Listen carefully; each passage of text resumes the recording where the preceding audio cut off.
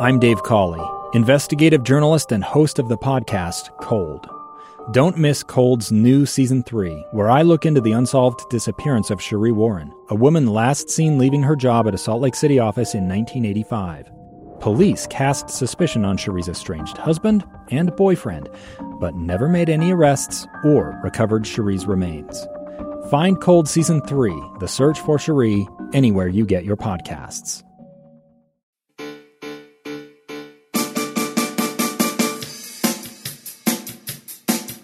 Hello and welcome back to Dinner Table Politics. This is Jim Bennett.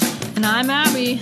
You know, last time we were talking, it was just about a couple of hours afterwards when the news about Roseanne broke.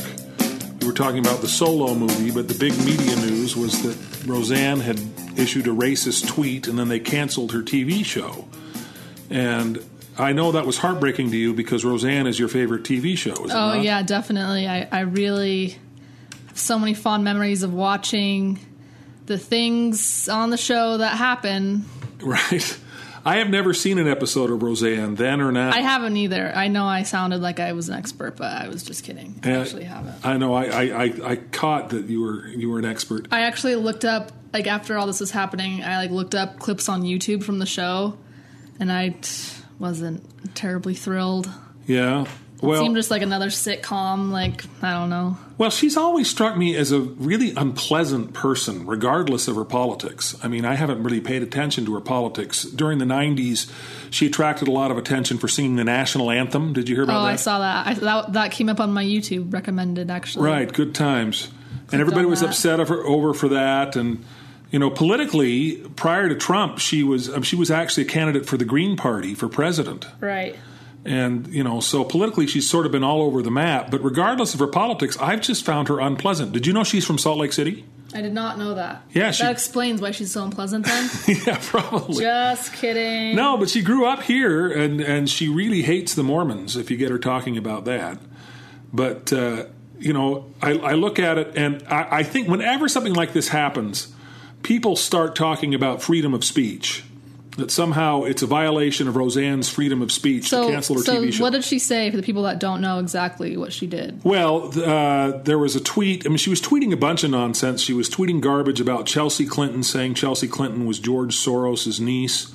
But the tweet that got her in real trouble was she said, Planet of the Apes and the Muslim Brotherhood had a baby equals VJ, who is Valerie Jarrett, who was an advisor in the Obama administration. And, you know, comparing African Americans to Planet of the Apes. It's pretty despicable. It's pretty despicable. And she was fired within hours, maybe even minutes. I mean, it didn't take very long. ABC. What I don't really understand either, though, is that this isn't new with her tweeting just hot garbage on her Twitter all the time. Before her show was even greenlighted, she had been tweeting. Like, I saw she was a big fan of Pizzagate. That whole nonsense. Yeah. And so this wasn't a new thing with her tweeting racist stuff, but it wasn't. I guess this was finally I don't know why her show was even allowed to be produced then or made if she had been tweeting such awful things beforehand. But well, the show was also coming under fire for the fact that the character Roseanne, she plays a character named Roseanne Connor, who must be light years different from Roseanne Barr. But Roseanne Connor was a Trump supporter, and everybody thought that was really remarkable to have a television series where you have a Trump supporter who's supposedly a sympathetic character. But crossing the line, it's just really hard or impossible to interpret that tweet as anything but racist. And I really like the makers of Ambien who tweeted back that because she said that she was Ambien tweeting. Right, and they say Ambien one of the side effects is it doesn't make you racist. But one of the things that a friend of mine... I have taken Ambien once, though, and it was a weird time. Weird time? Did it make you racist? No. What did it do? No, shockingly. What was your experience? I don't remember why I took it. I don't remember. Anyways, but I remember just getting up I didn't remember it until the next day, and then I started recollecting things, and I had just gotten up in the middle of the night and taken out clothes and put them on the ground. So I woke up and I was like, why are all these clothes out? Well, you have been known to have some nighttime kookiness, even without drugs. I took a shower in all my clothes once, just in elementary school. I think I remember. I woke up when the water hit me. It was pretty jarring. So I talk in my sleep a lot too. So yeah, maybe I've had arguments with you in your sleep. I talk to a lot of people in my sleep. Oh, that's good. Well, anyways. But you look at Roseanne and the whole issue of freedom of speech. People, you're too young to remember the firing of Bill Maher from his show Politically Incorrect. He had a late night ABC show. And right after 9/11, he was on his show and he said, everybody's calling these attackers cowards. We're the ones who are cowards because we're lobbing cruise missiles from thousands of miles away. Say what you will about these attackers, they weren't cowardly. And that was considered... This was like right after it happened? Right after 9/11. And that was considered... the atmosphere right after 9/11 was so pro-American and so unified that anybody that sort of stepped away from that, even in the slightest bit, it was very jarring, and he lost the show very quickly. But what happened then, which is not happening now with Roseanne, is that a lot of people said, Bill Maher has the freedom of speech. He should have the freedom to be able to say what he wants. That's very different, though, besides calling someone like that. That's very different than blatant racism. Well, regardless of which one is better or worse, like we have freedom of speech, but in certain circumstances, like no, you have freedom of speech in all circumstances. No. Roseanne is not going to jail because she's a racist. Yeah, but you still that's what freedom of speech like means. you can't go into like the example I always hear is you can't go into a movie theater and yell fire, fire, fire, and then expect there to be no consequences. Right, for that. right. Well, freedom of speech does not mean there's no consequences to your speech. It means that the government does not censor what you say and does not punish you for what you say. And the government wasn't involved in either circumstance. Exactly. Nobody has a constitutional right to a network television show. That's the thing that people missed back when Bill Maher did it, but everybody seems to recognize that distinction when Roseanne does it. I think there was a Fox News host that complained that her freedom of speech was being violated, but this has nothing to do with freedom of speech. No one's going to lock her up for being a racist and for saying stupid stuff. But the thing that really frustrated me is I've always been a fan of John Goodman, who plays Roseanne's husband. He's been in a lot of really good stuff. I think he's a very good actor. I don't know anything about him personally. Maybe he's a kook too. But I just thought of all of the people who were thrown out of work when Roseanne decided to Ambien tweet her racism, and now all of these people don't have jobs. And that strikes me as sort of... John Goodman will be fine. John Goodman will be all right. I think John Goodman will be fine. But, the economic conditions in this country are not going to get any better based on... Ooh, segue coming up. Did you catch the segue? I guess that wasn't the most graceful of segues. It's not that subtle. Well... I'm no longer a Republican for two major reasons. Three. Donald Trump sort of encapsulates all of my reasons. But the two issues that were very much Republican issues when I was growing up were the issues of immigration and the issue of trade. That Republicans were all for free trade. And this week I was watching the Democratic congressional debate between the two Democratic contenders trying to run in the 1st District in Utah. And both of them started talking about how free trade is sacred. And I thought, how is it that Democrats are pitching the virtues of free trade and the President of the United States is slapping these huge tariffs on our allies? He's slapping them on our closest allies, not just a trade war with China. He's attacking people, he's attacking Canada. Well, okay, so lay out exactly what a tariff is. Well, a tariff essentially is a tax. It's a tax on anything that another government or So who pays the tax? Eventually the consumer does. Ultimately, the consumer pays the tax in the form of higher prices. But if you want to sell a product in the United States, if there's a tariff on that product, then you have to pay a certain amount of money to be able to sell that product. Oh, okay. So it's a tax. Tariffs, The most infamous tariff came from the Smoot-Hawley Act. Oh, one of the during guys the Great was Depression. from Utah, right? Yeah, Smoot. Smoot. Wait, Abraham O. Smoot? No, Reed Smoot. Oh, okay, because Abraham O. Smoot founded BYU or something. Well, Smoots are good folks. I know a lot of Smoots, and they're good people. It sounds like a Dr. Seuss name. Yeah, it kind of does. There's a Smoot in my boot. Yes, that's exactly right. But most people attribute the Smoot-Hawley tariffs for prolonging the Great Depression. Dang it! That did not need to be prolonged. Well, it's just so frustrating to me because Donald Trump pitched himself as the world's greatest businessman, right? He ran this. He's not a politician. He's just a hard-nosed businessman, and he's going to get things done, and he's going to make deals for the American people. And he's the greatest capitalist in the world, and for the greatest capitalist in the world to not understand how trade works. Well, business is also, he went bankrupt 5 times before? Something like that. You can't do that. There's no learning curve really with a presidency. You can't bankrupt a country and then be like, oh, let's do it again. Yeah, that's exactly right. Well, he keeps complaining about the trade deficit. During the campaign, he kept saying, do you realize we're losing $500 billion in a trade deficit in China? And that's the stupidest thing I've ever heard. I've heard stupider things. Tell me one stupider thing you've heard. A lot of Roseanne's tweets, I would argue, are stupider. Well, yeah, but you're right. Spider-Man 3 is a good movie. That's stupider. Yeah, that is stupider. That's if you want to get into the Star Wars prequels, those are all stupider. Yeah. But you look at this, and I remember having an argument at your cousin's wedding with the perfect place for such a discussion, where this guy kept telling me, how are we going to pay this money back from all of our trade deficits? And the word deficit has people thinking, okay, if I have a deficit, that means that I have to pay this money back. We have a budget deficit, and that's the shortfall between what we spend and what we bring in. But a trade deficit is just the difference between the cash that we spend to buy stuff and the stuff we have afterwards. But nobody's poorer after a trade takes place. Do you realize you have a huge trade deficit with your grocery store?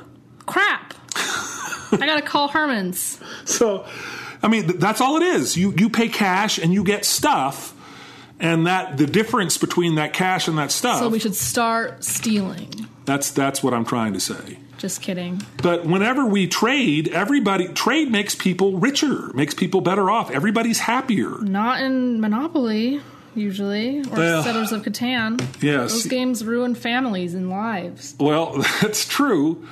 And I wonder if Donald Trump's ever played any of those games. He would be an awful person to play Monopoly with. Yeah. Well, I think he's actually owned some of the properties that are in Monopoly. That's Atlantic City. That's Trump's. He would bring it up for sure the whole time you were playing, and you'd be like, just roll the dice, Donald. And he says, I've got a hotel on Park Place in real life as well as a hotel. Ugh. So, yeah, but you look at that, and what Donald Trump's doing, this is going to have real economic consequences. Because what happens is we slap these tariffs on these countries, and to some degree that saves jobs. Right? And in the short term it does, because if you're a steel producer in the United States and it's expensive for a foreign steel producer to sell in the United States, then you get to sell more of your product. But ultimately, people end up paying higher prices for everything, and that ends up costing jobs, and that ends up lowering economic activity. And it's really stupid. And just about everybody agreed prior to Donald Trump that that's not the way to do things. And now the Democrats are saying that free trade is great, and it's the Republicans who are burying their heads in the sand. And it doesn't make any sense to me. I think that there should be a mandatory, on Capitol Hill, there should be a mandatory history class that everybody has to go to. Because history just repeats itself over and over, and we try the same things over and over, and then we're shocked when they don't work. Of course, there's some things that are different, but like the Smoot-Hawley tariff, it just... When has a tariff ever worked like the way that we want it to? Right. Wasn't it that in World War II or something that they all put tariffs on Germany because they wanted to I don't know. But well, we've placed trade sanctions on countries where we have. Okay, that's different. Which is different. Well, it's different. We've done that with North Korea. We do that with a whole bunch of countries, and we do it with Iran. The rescinding of the Iran deal now has increased the sanctions that include not being able to trade with Iran. And that's going to drive up oil prices. But those have been done for not economic purposes, but more for diplomatic and punitive purposes. When has like an economic tariff for our benefit ever worked? That's what I want to know. Well, you have to define what it means by working. I agree with you. I mean, I look at we are in a world where borders don't matter anymore in terms of communication. You know, I can communicate with somebody on the other side of the world. Your sister is in Africa right now, and we keep getting texts and pictures from her, and she can call us at no cost. No, it's so annoying. We thought we were going to get rid of her for a couple months, but no. But no, technology has brought us together. Just kidding. Love you, Eliza. Yes. I love you too, Eliza, if you're listening to this. If you're listening to this, you should be working. You should be doing what you're supposed to be doing. I don't think she's listening to it. I don't think she's listening to it either. But, you know, governments and borders and those kinds of things matter less in an era when you can communicate with the other side of the world in real time and you can trade with the other side of the world in real time. Because trade tariffs, prior to having a global economy, you didn't know how much other countries were producing in real time. You know, it took months, maybe even years, for it to all feed through the system. Life before the internet sounds terrifying. Yeah. Well, all it meant for me was... What did you do for fun? What did we do? We watched a lot of TV, and we watched commercials. Ugh, gross. I know. We watched reruns. Yikes. And Saturday morning cartoons. You never even watched Saturday morning cartoons. Yes, I did, because we didn't have cable growing up, and so that was the only time that we could get Disney Channel. Oh, that's true. And they had kind of the... It was... Because during the week, all I could watch was Brady Bunch and Little House on the Prairie. And so Saturdays were like, yay, now I can watch something that wasn't made in 1970. I can watch Disney Channel and not have to hear Marsha, Marsha, Marsha. You watched the Brady Bunch? I watched so much Brady Bunch. Really? Way too much, yes. You know... Even the movies. The movies are funny. I don't know. They're not for me. All right. But I've seen them because it's all I could get. Well, I'm sorry to have done that to you. I really was a deprived child. You watch the Brady Bunch and you get a sense of what life was like before the internet. That's horrible. Horrible. So, and that's life. So they had Housekeeper, and I would like one of those. I would like an Alice. Yeah, but you know what? In the bathroom, in between the boys and the girls' bedrooms, the bathroom didn't have a toilet. It was really bizarre. It's like, what's going on with this house? I don't know. Now, the Brady Bunch, I don't know what that has to do with trade restrictions, so we'll have to wander back into that. But, you know, all of the problems that we're seeing, you know, Donald Trump is still wrestling with the Russia investigation. And Rudy Giuliani said something interesting today. He talked about the idea that Donald Trump could conceivably pardon himself if something goes wrong. That seems like an oversight on the founding fathers. Like, come on, guys. You didn't write something in there about that? Like, well, I don't think he's going to do it. And I actually don't think there are going to be any charges where he's going to have to do it. It looks like the Russian investigation is petering out. If he wouldn't other presidents have done that by now? Like, well, you think Nixon would have done that to save himself? Like Clinton, didn't he get... Well, neither Nixon nor Clinton were ever convicted of anything. And to throw a president out of office, they don't have to be convicted of a crime. You can, you know, pardoning himself would probably just make the Congress more angry and they would vote to impeach him. You can impeach somebody if you can get 2/3 of the Senate to convict and a majority of the House to impeach. You can impeach somebody because you don't like his hair. And if any president... Why has that not happened yet, then? I don't think anybody likes Donald Trump's hair. I agree. What are they doing up there on Capitol Hill? If anybody has impeachable hair, it's Donald Trump. So I don't think he would impeach himself, pardon himself for that particular reason, because politically it would be so devastating. But I just look at the party of Trump, and we didn't even get to immigration here. I wanted to talk a little bit about immigration and the Trump policy of separating families at the border, although that's been somewhat overblown, it looks like. But the absolute, you know, you can go on YouTube and find a clip of Ronald Reagan and George H.W. Bush, talking about immigration. H.W. And did we talk about your experience with Barbara Bush in this podcast yet? I don't think so. Okay, so why don't we end with that? Okay. Because Barbara Bush just passed away. And that was like a couple weeks ago. It was a couple months ago, wasn't it? I don't know. I don't remember. I'm not even sure we were doing the podcast, but it's such a great story. But you don't remember it because you were how old? I was 1, maybe 2. I think you were about 18 months. It was summer of 1998, and you were born of January 97. I was. So summer 1998, George H.W. Bush came out to Utah to help kick off your grandfather, my father's re-election campaign, his first re-election campaign. And you were a persnickety baby. That's a good word. Persnickety, yeah. I mean, you didn't go to anybody you didn't know. And Barbara Bush, when we were getting our picture taken with her, she said, "Oh, what a beautiful baby! Here, let me hold her." And she reached out her hands, and you just sort of lunged for her, right? You were just, "Oh, wow!" I don't. I'm taking your word for it. I remember none of this. Oh, you're supposed to give me color commentary and remember this when you're 18 months old. I was looking into her eyes, and I really just found someone there I could trust. No, it wasn't. You were lunging for her pearls. I was lunging for the shiny thing. The big, pretty pearls around her neck. And I just remember prying you off of the former First Lady as you were just clenched onto those pearls. And if you look at the picture, and I think I'll post it on the blog when I post this, everybody's looking at the camera except Barbara Bush, who's looking right at you, like, make sure that devil child doesn't get anywhere near me. So. And fun fact, I still do that. It makes it hard for me to go to nice gatherings because... Well, so that's the warning. So next time you see Abby, don't be wearing any pearls because you could be in serious trouble. You gotta make a living somehow. That's right. This is Jim Bennett. And I'm Abby Bennett. And we'll talk to you next week. Goodbye.